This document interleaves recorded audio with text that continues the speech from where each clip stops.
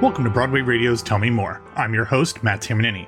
Here on Tell Me More, we strive to talk about projects and topics that don't often get covered on theater podcasts. On today's episode, I spoke with New York Post theater columnist and New York Times best-selling author, Michael Riedel. For many, Riedel is the snarky, sharp-tongued gossip columnist who has skewered Broadway for decades. However, as he did in his first book about the American theater, Razzle Dazzle, in his new book, Singular Sensation, available on Tuesday, November 10th, Riedel weaves together over 150 interviews to chronicle the people, money, and power that created the blockbuster shows of the 1990s and the early 2000s. In our conversation, Riedel and I talked about Sunset Boulevard, the producers, ragtime, and more. We discussed the very different voice that he writes with in his books as opposed to his columns, and what lessons we can learn from Broadway's response to 9/11 that might be applicable to the industry's recovery from the coronavirus. So, without further ado, here's my conversation with Michael Riedel.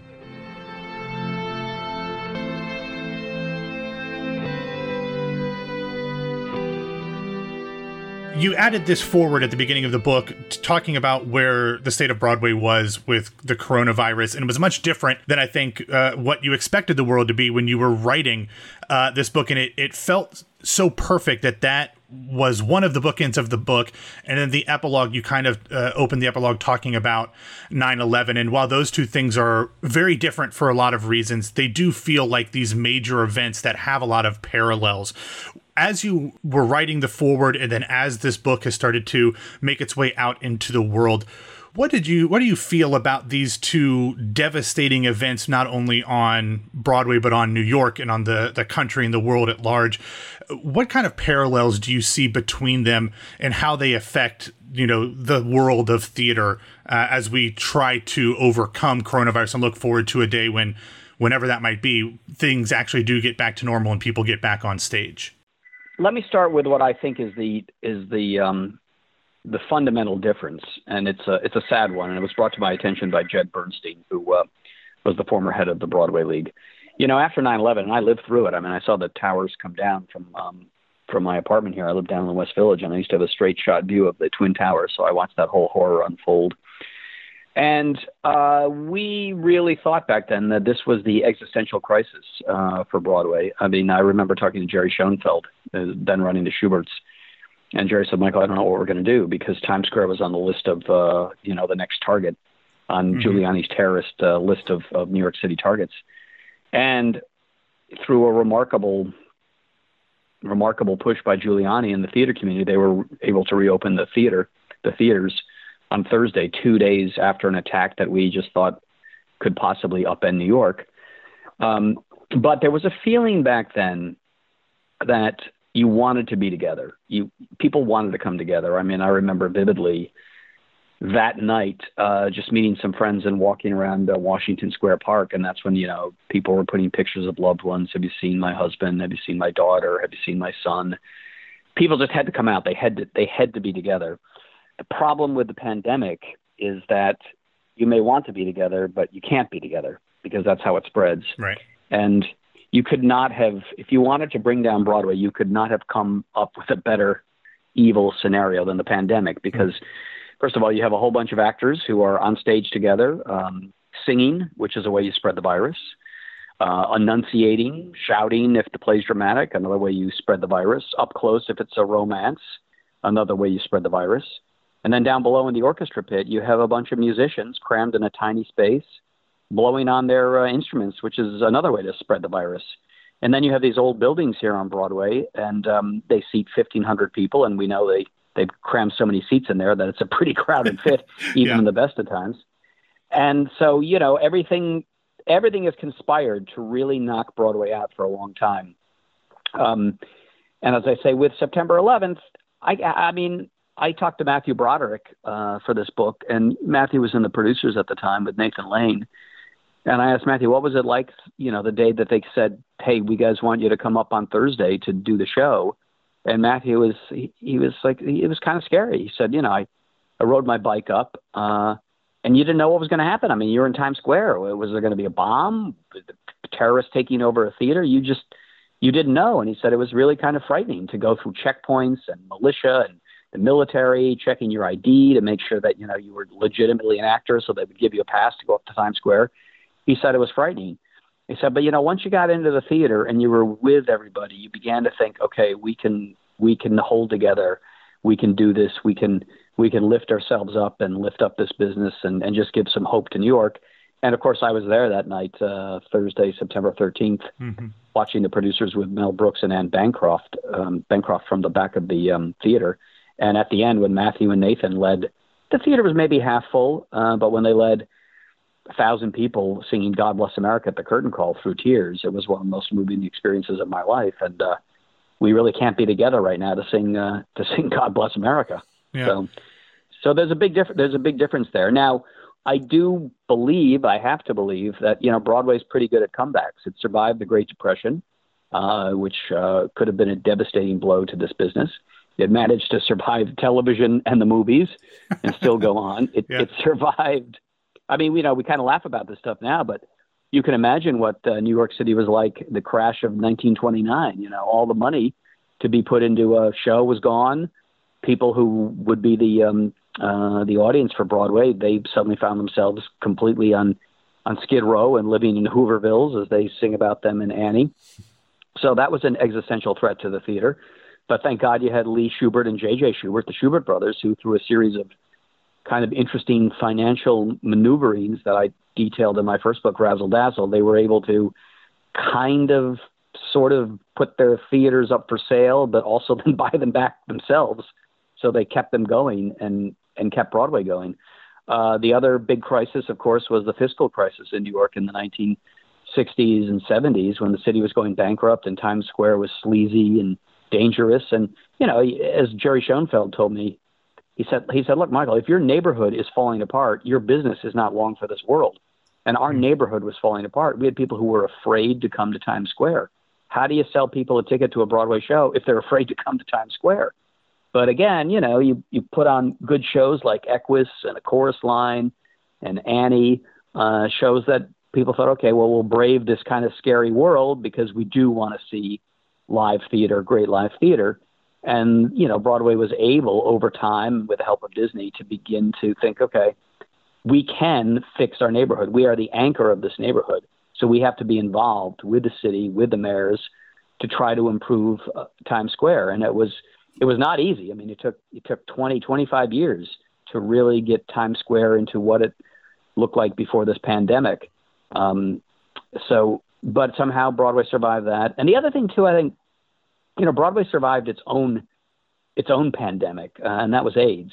When AIDS was not touching so many other people's lives in this country, it was just destroying the Broadway world, because so many gay men who worked on Broadway got this disease and were dying. And, nobody back then in the mainstream of culture was paying attention to these poor gay people who were dying of AIDS.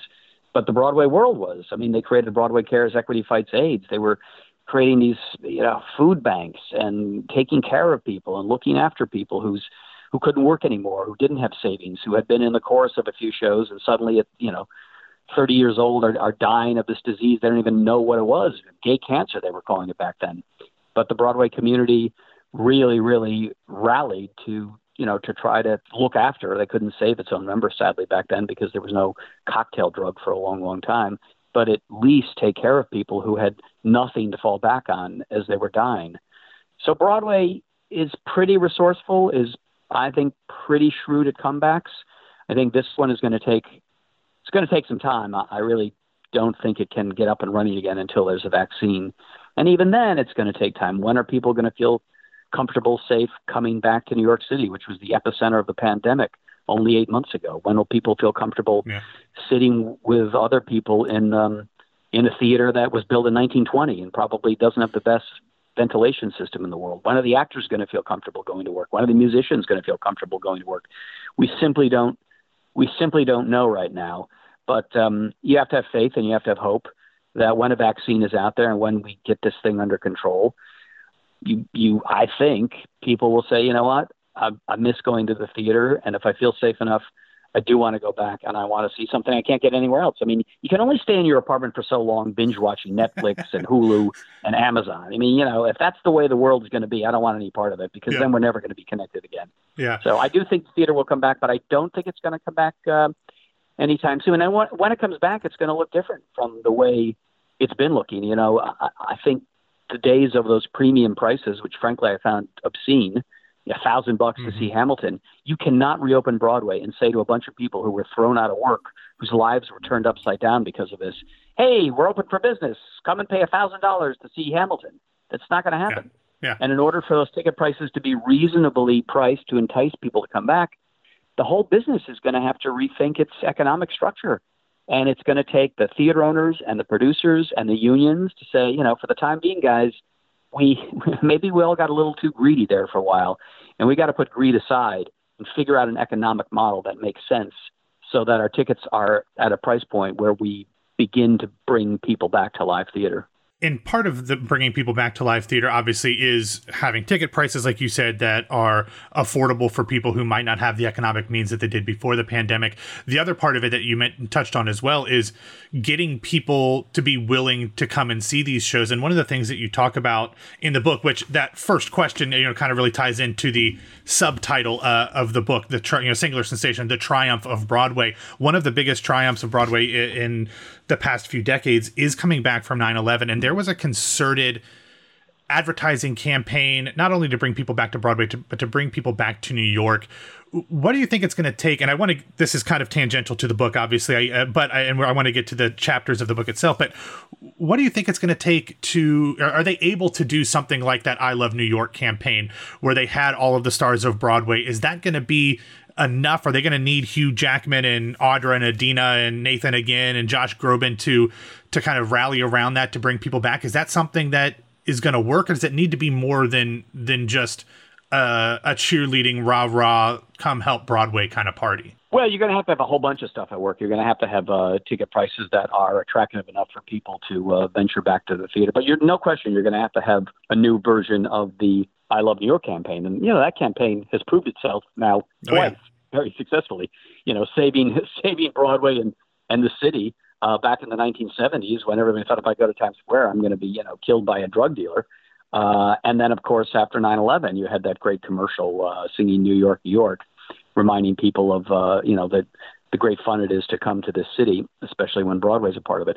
So, my hunch will be, I have a feeling when this comes back, and it's more than a feeling because I've been in touch with people. I think you're going to have a major star, and it's probably going to be Hugh Jackman, who is going to, I would say, lead some kind of commercial, some sort of parade through Times Square as a way to tell everybody, hey, we're back in business, and see what you've been missing, and don't you miss it all, so come back to see us. So, yes, I think you'll see everybody do their part. I mean, I had on my radio show, I had Leslie Odom Jr. on the other day, and I said, hey, Leslie, for the sake of argument, when Broadway is up and running again and they say, okay, we got to open Hamilton and we want to open it with you and Lin-Manuel and some of the original cast members, would you be up for that? And he said, absolutely. He said, I would jump into that in a minute if that's what you have to do to get the excitement going again. He said, I think you can count on all of us who are in that original cast to be part of Hamilton again. Yeah, and you've probably heard a lot of the same rumors I've heard. I've heard that might not be just a random hunch. I feel like that might actually be something that does end up coming to fruition at some point whenever theater comes back. But I want to get into the book specifically, and what I thought was so interesting and so well done on your part is when Razzle Dazzle, your first book, kind of ends, Andrew Lloyd Webber is at the height of his power. He is the toast of Broadway, and yet when you open Singular Sensation, that's the expectation is that's going to continue with Sunset Boulevard, but things don't exactly go according to plan, and that leads to one of the greatest feuds in modern Broadway history. Something that I know is very near and dear to your heart is the feuds of Broadway. What do you think in all of the people that you talk to, what do you think accounted for the shift in Andrew Lloyd Webber's popularity in New York from Phantom and Cats into Sunset Boulevard and moving forward? Was it just a change in the sensibilities, or was it a change in the content of his material? What changed for Andrew Lloyd Webber's fortunes? Well, as Cameron McIntosh once said to me, he said, Michael, in this business, in show business, your taste is your taste, and you're lucky if there comes a moment in time when your taste happens to match that of the public's taste. And when that happens, that's when you get rich and you're successful. He said, but it doesn't last forever. your taste is what it is, and you just go on. But the public is fickle, and the public moves away and finds something else that they're interested in. And there's no point in chasing it because you probably are not going to be successful in it. There were a number of things at work at Sunset Boulevard, which I happen to think, by the way, is one of Andrew's best shows. He has a sensational score. I love the movie, and I think they were very loyal to the movie.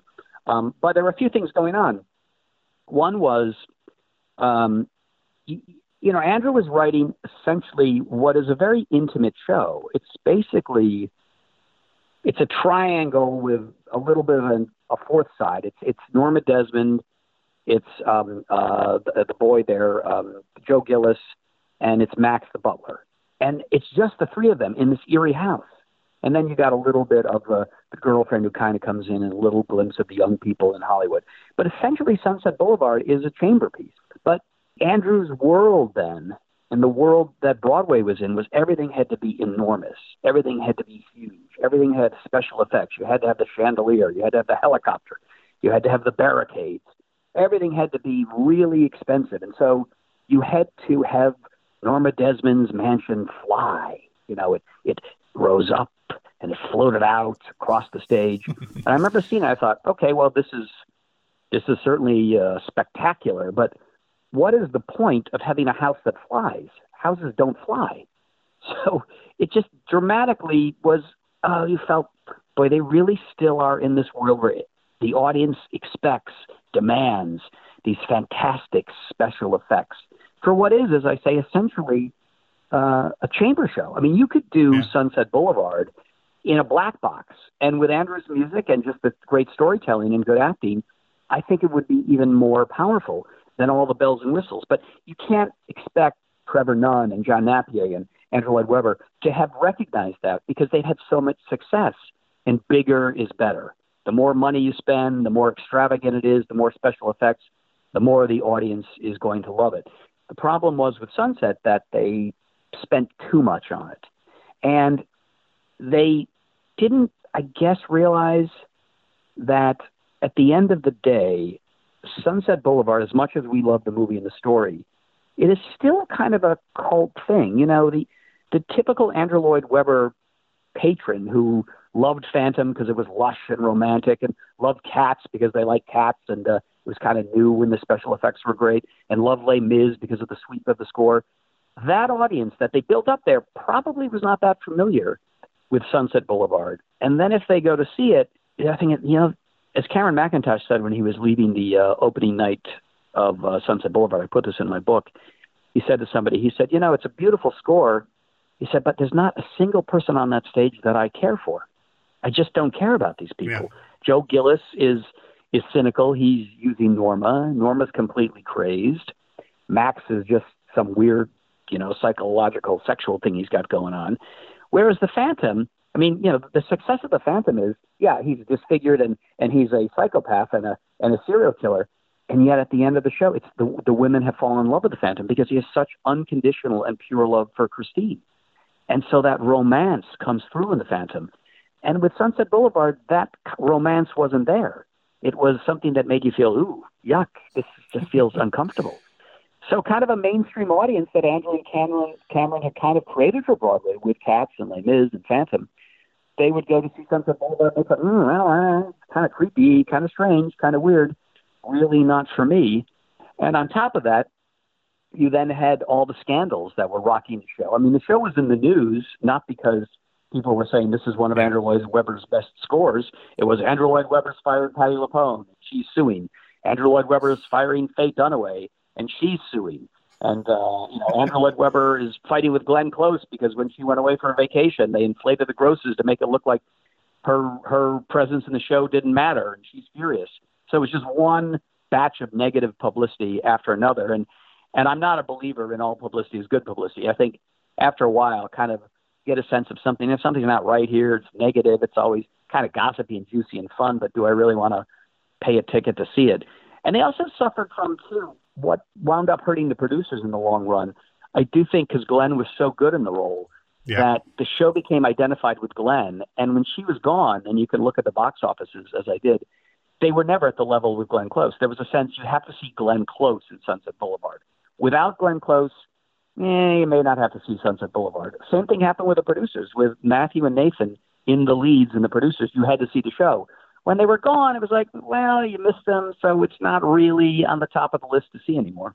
Yeah, and that's something that has borne itself out for, I think, the last couple decades, that there are a lot of these star-driven shows that never quite meet those same expectations once those stars leave. But you mentioned shows that are big and expensive and have all these special effects, but then are also in the news for a lot of the wrong reasons. Some of the chapters in the book that I found most entertaining were the Garth Drabinsky chapters, because I feel like a lot of theater fans know the vagaries of everything that happened with Livent and Ragtime, but to kind of see some of the stories about his obsessiveness and his refusal to listen to anyone else and his need to have his hand in everything was really kind of eye-opening to me as somebody who I saw Ragtime on my very first ever trip to New York City and fell in love with that show then. To kind of see all of the weird inner workings of Drabinsky's empire in the book was really eye-opening. Was there anything in doing the reporting on that chapter that shocked even you, who I'm assuming is very difficult to shock at this point? Well, I mean, I did cover the rise and the fall of Garth Drabinsky, and I was one of the few reporters out there who's always skeptical, only because, I'd learned how Broadway works financially from a lot of my old producer friends who kind of took me under their wing and explained things to me.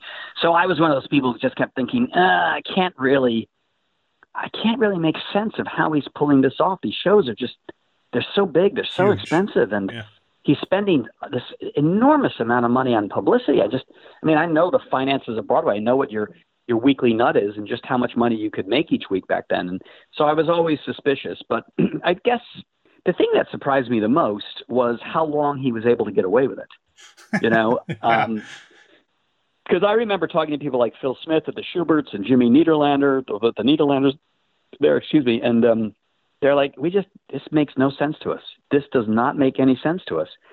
And, yet again, Garth would open a big show and it would kind of seem to be a hit. Showboat felt like a hit, even though at the end of the day, it really wasn't. Ragtime felt like a hit, even though it wasn't a hit. But Garth was very good at creating the perception that everything he was doing was wildly successful. And he was able to do that because he just spent crazily on advertising.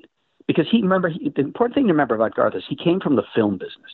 All right, he created Cineplex Odeon, and in the film business, advertising is everything. You got to have those. You have to have those big, gigantic ads back in the day in the newspapers advertising your new movie. In every city had their big movie theaters. So it wasn't just like one ad you took out in the New York Times, let's say for a Broadway show. If you have a movie opening across the country, you have to take out those huge ads in the Chicago Tribune, the New York Times, the Washington Post, the Miami Herald, the LA Times, all the big papers. And that's kind of how Garth approached advertising of Broadway shows in a way that the industry or your show itself could not support that kind of spending. But it did give the aura of this man seems to have unlimited resources, and he's changing everything. And for a while he did. I talked to producers, and the thing that drove us crazy about Garth was he was overpaying for everybody in the show. So, Rebecca Luker, lovely actress, wonderful actress. Rebecca Luker, I don't know, you put her in The Secret Garden back then. She was probably making $2,500 a week, let's say, for the sake of argument. Garth was paying her something like $11,000 or $12,000 a week in Showboat. Nice gig if you can get it. Yeah. Yeah, he was paying Elaine Stritch $25,000 in Showboat. She had one song. She sang it to the baby. Why do I love you? Why do you love me? The Stephen Sondheim said, I don't know if she's going to sing to that baby or eat it, but he was paying Elaine $20,000 a week to play Parthy. And the other producers like, this is crazy, because now every time you want to hire a Rebecca Luker, they say, well, her quota is $11,000 a week because that's what Garth paid her. It was total insanity. And how he got away for it so long, I think I was able to figure out when I wrote about this was because he and his partner Myron Gottlieb, most people have never heard of Myron Gottlieb. Garth was the showman. Garth was the public figure. Myron was the guy. He was the Leo Bloom of the Bialystok and Bloom Corporation there that was Livent. And Myron was the accountant. And Myron was the guy who, with the fake books, because we know they kept two sets of books, one showing enormous profits and everything was fabulous and great, and the other secret set of books showing the mounting losses. But Myron was the guy who could always go to the stock exchange to venture capitalists and investors and say, hey, look, we got Kiss of the Spider Woman. We've got 3 companies out there. It's doing amazing. Look at these reviews from Showboat. It's huge. Ragtime just got great reviews in Toronto. It's going to be the biggest thing in New York. We need some more money. And people were willing to put it in because Garth was able to create the aura of this factory that was going to turn out hit after hit after hit. But at the end of the day, it was all a fraud. Yeah, all smoke and mirrors. What I think is so great about kind of the journey that Broadway takes in both Razzle Dazzle and Singular Sensation is all of these characters that pop themselves in and out of the stories, even if they're not necessarily the focus of any specific chapter or anything that you're covering directly, but maybe we're on the periphery of it or are commenting on it. Was there somebody who, when you were doing the interviews for this book, especially, or both of the books together, that just gave you stories that you didn't anticipate being as rich and as wonderful as they were, or told you stories that you never even heard even whispers of before? Well, I would have to say that was pretty much everybody I interviewed because I covered all these shows. Right. I covered all these stories in my column, but I was determined I was not going to write a book that was basically stringing together a bunch of my old columns, and I was not going to write a memoir. It was not going to be my take on things. So I thought, okay, if I have any talent, I'm a pretty good interviewer and reporter. And I thought, I'm going to go back and I'm going to interview everybody involved in these shows. And this was the key, I think, to if the book, is fun to read in any way. The key was something that my old friend Peter Stone once told me, because Peter, he wrote Titanic and he wrote 1776. Of course, yeah. Now, 1776, that they signed the Declaration of Independence. The outcome, right? Same with Titanic, right, and the Titanic, the ship's going to sink. But Peter somehow managed to make, in his writing of those two shows, both are very suspenseful. I mean, you are on the edge of your seat as it comes down to July 4th. Are all the colonies going to sign up to break away from England? You don't know until the last moment. And then in Titanic, you think, well, I kind of like these characters, and geez, is it possible that they might avoid that iceberg and maybe the ship won't sink? And I asked Peter, I said, Peter, how do you pull off that trick? And he said, look, you and I know how it turns out, but the characters don't. So you have to put yourselves in the minds of the founding fathers as they're trying to form a country, and they do not know if they're going to be able to pull it off. You have to put yourself in the minds of all those people who got on that ship to sail across the Atlantic Ocean. They had no idea that 1,700 of them were going to die because the ship hit an iceberg. And I thought, well, that's it. I've got to put my writing, my mind has got to be in the minds of the people who created these shows, because when Fran and Barry Weissler set out to produce Chicago, they had no idea it would be as successful. They could not get a theater for it because everybody thought it's a concert. Who's going to pay $75? That was the top ticket price back in those days. It's laughable now, but who is going to pay $75 to see a concert of an old show that ran a year and a half on Broadway and everyone forgot because the Chorus Line opened the same year? Yeah. Who's going to do that? Guys and Dolls, that great Guys and Dolls that Jerry Zaks did with Nathan Lane. It was like it was touch and go throughout the whole preview period. It wasn't that funny at first. They'd made some mistakes along the way. So I thought, I went back and I said to everybody, don't extrapolate. Don't tell me why it happened, and don't go back and say, well, I knew this, I knew that. I said, just tell me what it was like. What was that first time you read the script? What was that first day at the dress rehearsal? That first time you were in front of an audience that paid for its tickets, the preview. So I tried to just get in the minds of my characters who did not know that their show was going to be a gigantic hit or a big flop.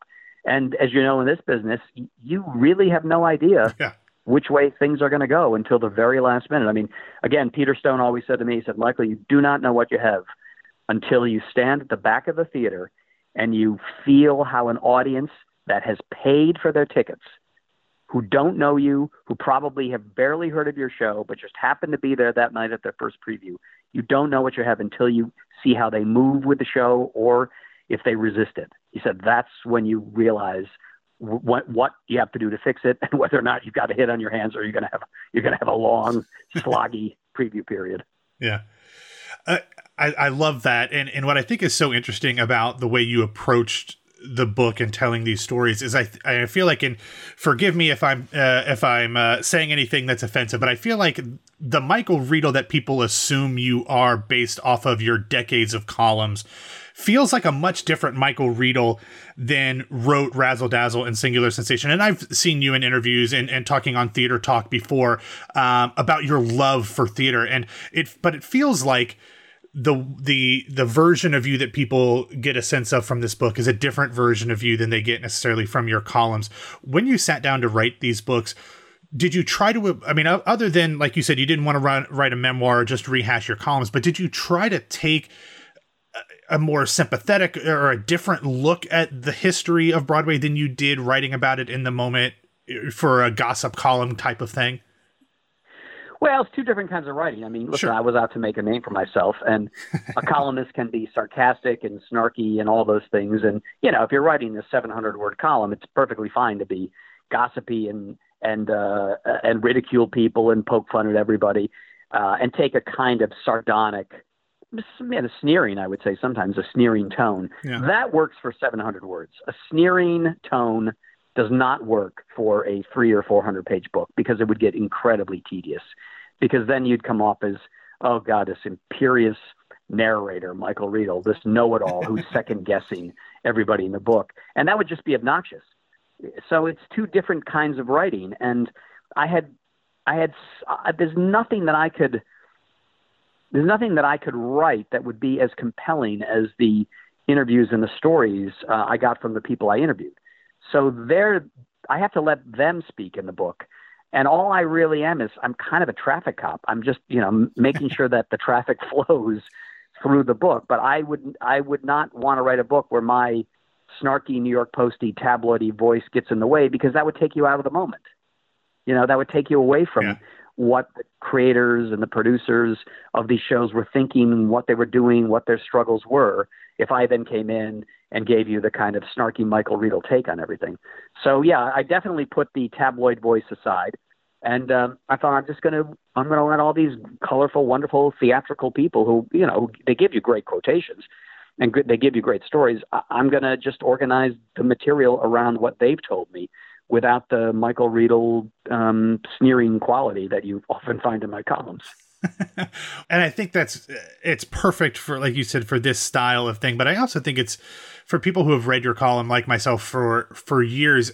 I actually found it very, heartwarming, just the way that, even if you're just playing traffic cop, but what I loved, especially the first time I read Razzle Dazzle, was the genuine love that it is obvious that you have for theater. And while that comes through in the column a lot of times, with the sarcasm and the sardonic approach, that that's not necessarily the point of those columns, but that made me feel even more of a kinship with the book and with you. So I just want to throw out my pleasure with how you approached both of these books. But I will wrap this up with the fact that I don't remember if it was in the prologue or in the foreword or in the epilogue, but or maybe even one of the chapters, you said that you'd originally planned on ending this book with Hamilton, and then you realized that would be far too arduous and far too long of a book to do.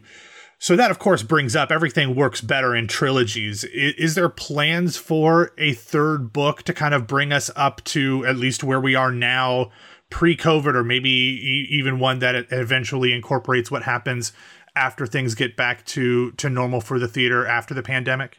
Well, I do have another book deal with Simon & Schuster, so I owe them a third book. Okay, then yes.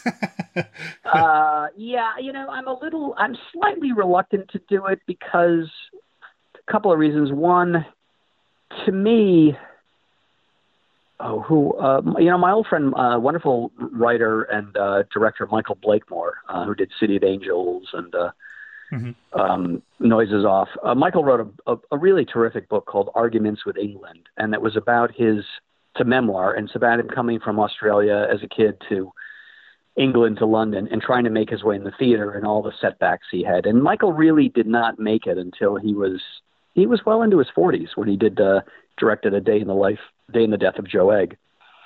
And it's such a wonderful book. I highly recommend it. It's called Arguments with England, really one of the best theater books out there. And I remember asking Michael this question, so you're going to do a sequel? And he said, no. He said, because, it's the struggle that's interesting. It's the struggle to get somewhere that's interesting.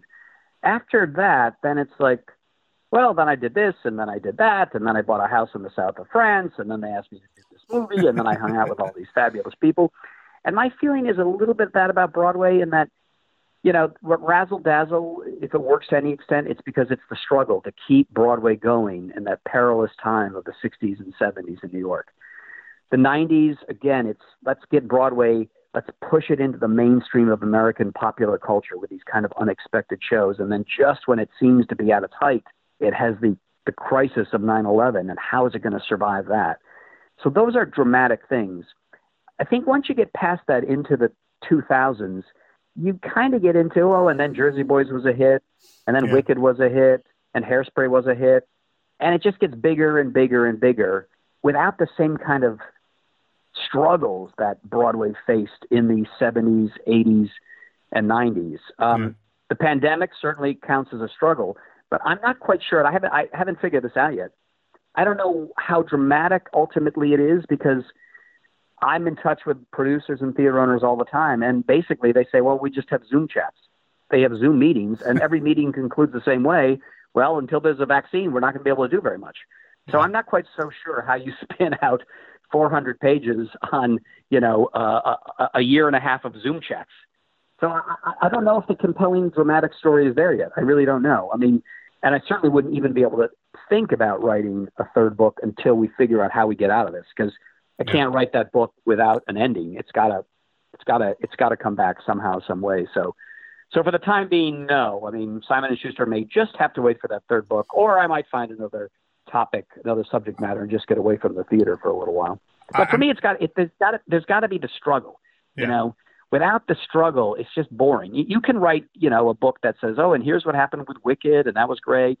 Here's what happened with Jersey Boys, and that was great. And Taboo didn't work, and that's too bad. But Next to Normal was a big hit, and Hamilton was a big hit. That to me just feels like you're stringing together a bunch of shows without a kind of larger picture that you're trying to create. Yeah. I mean, I would read a novel about a New York theater gossip columnist. I mean, if you're looking for an idea for a third book, like I'd read that if you wanted to write that. Well, I can only tell you that, my columns and books may be lively.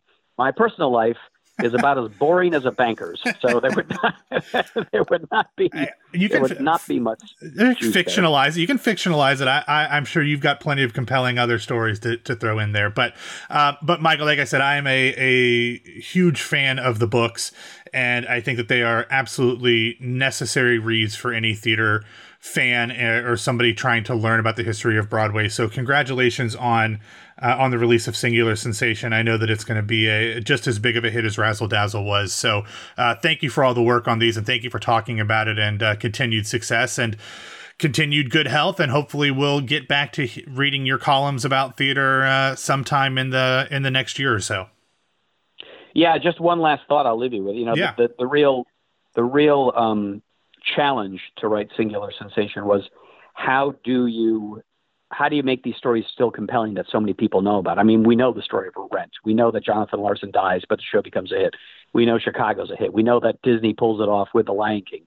We know that Garth Drabinsky's empire collapses. Yeah. So I thought, oh God, the real challenge here is to still make this compelling. And the only way, if I've succeeded at all, to do that is to go back and interview everybody and just take you right back to what they were thinking at the time that they did not know the ending of their story. Jonathan Larson, when he finished up that last interview he did with the New York Times that night after his dress rehearsal of Rent, Jonathan Larson did not know he was going to walk to his apartment, put on his tea kettle, and drop dead. That's a sobering way to end it, but it's a very important lesson about these stories and a way to read them. So again, Michael, thank you so much, and congratulations, and we look forward to whatever it is that you end up writing next. Okay, thanks a lot. Appreciate the time. All right, bye-bye.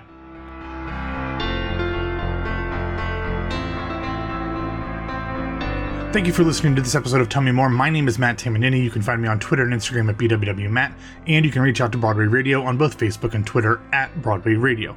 We will have a link to where you can purchase Singular Sensation, The Triumph of Broadway in the show notes and on BroadwayRadio.com. Tell Me More is produced and edited by me. Special thanks, of course, to Michael Riedel, Alexander Premiani, and the man without whom none of Broadway Radio was possible, James Marino. Thanks again for listening, and remember, there was a time our happiness seemed never-ending. Also, always get a second scoop, and when you get the chance, ask people to tell you more.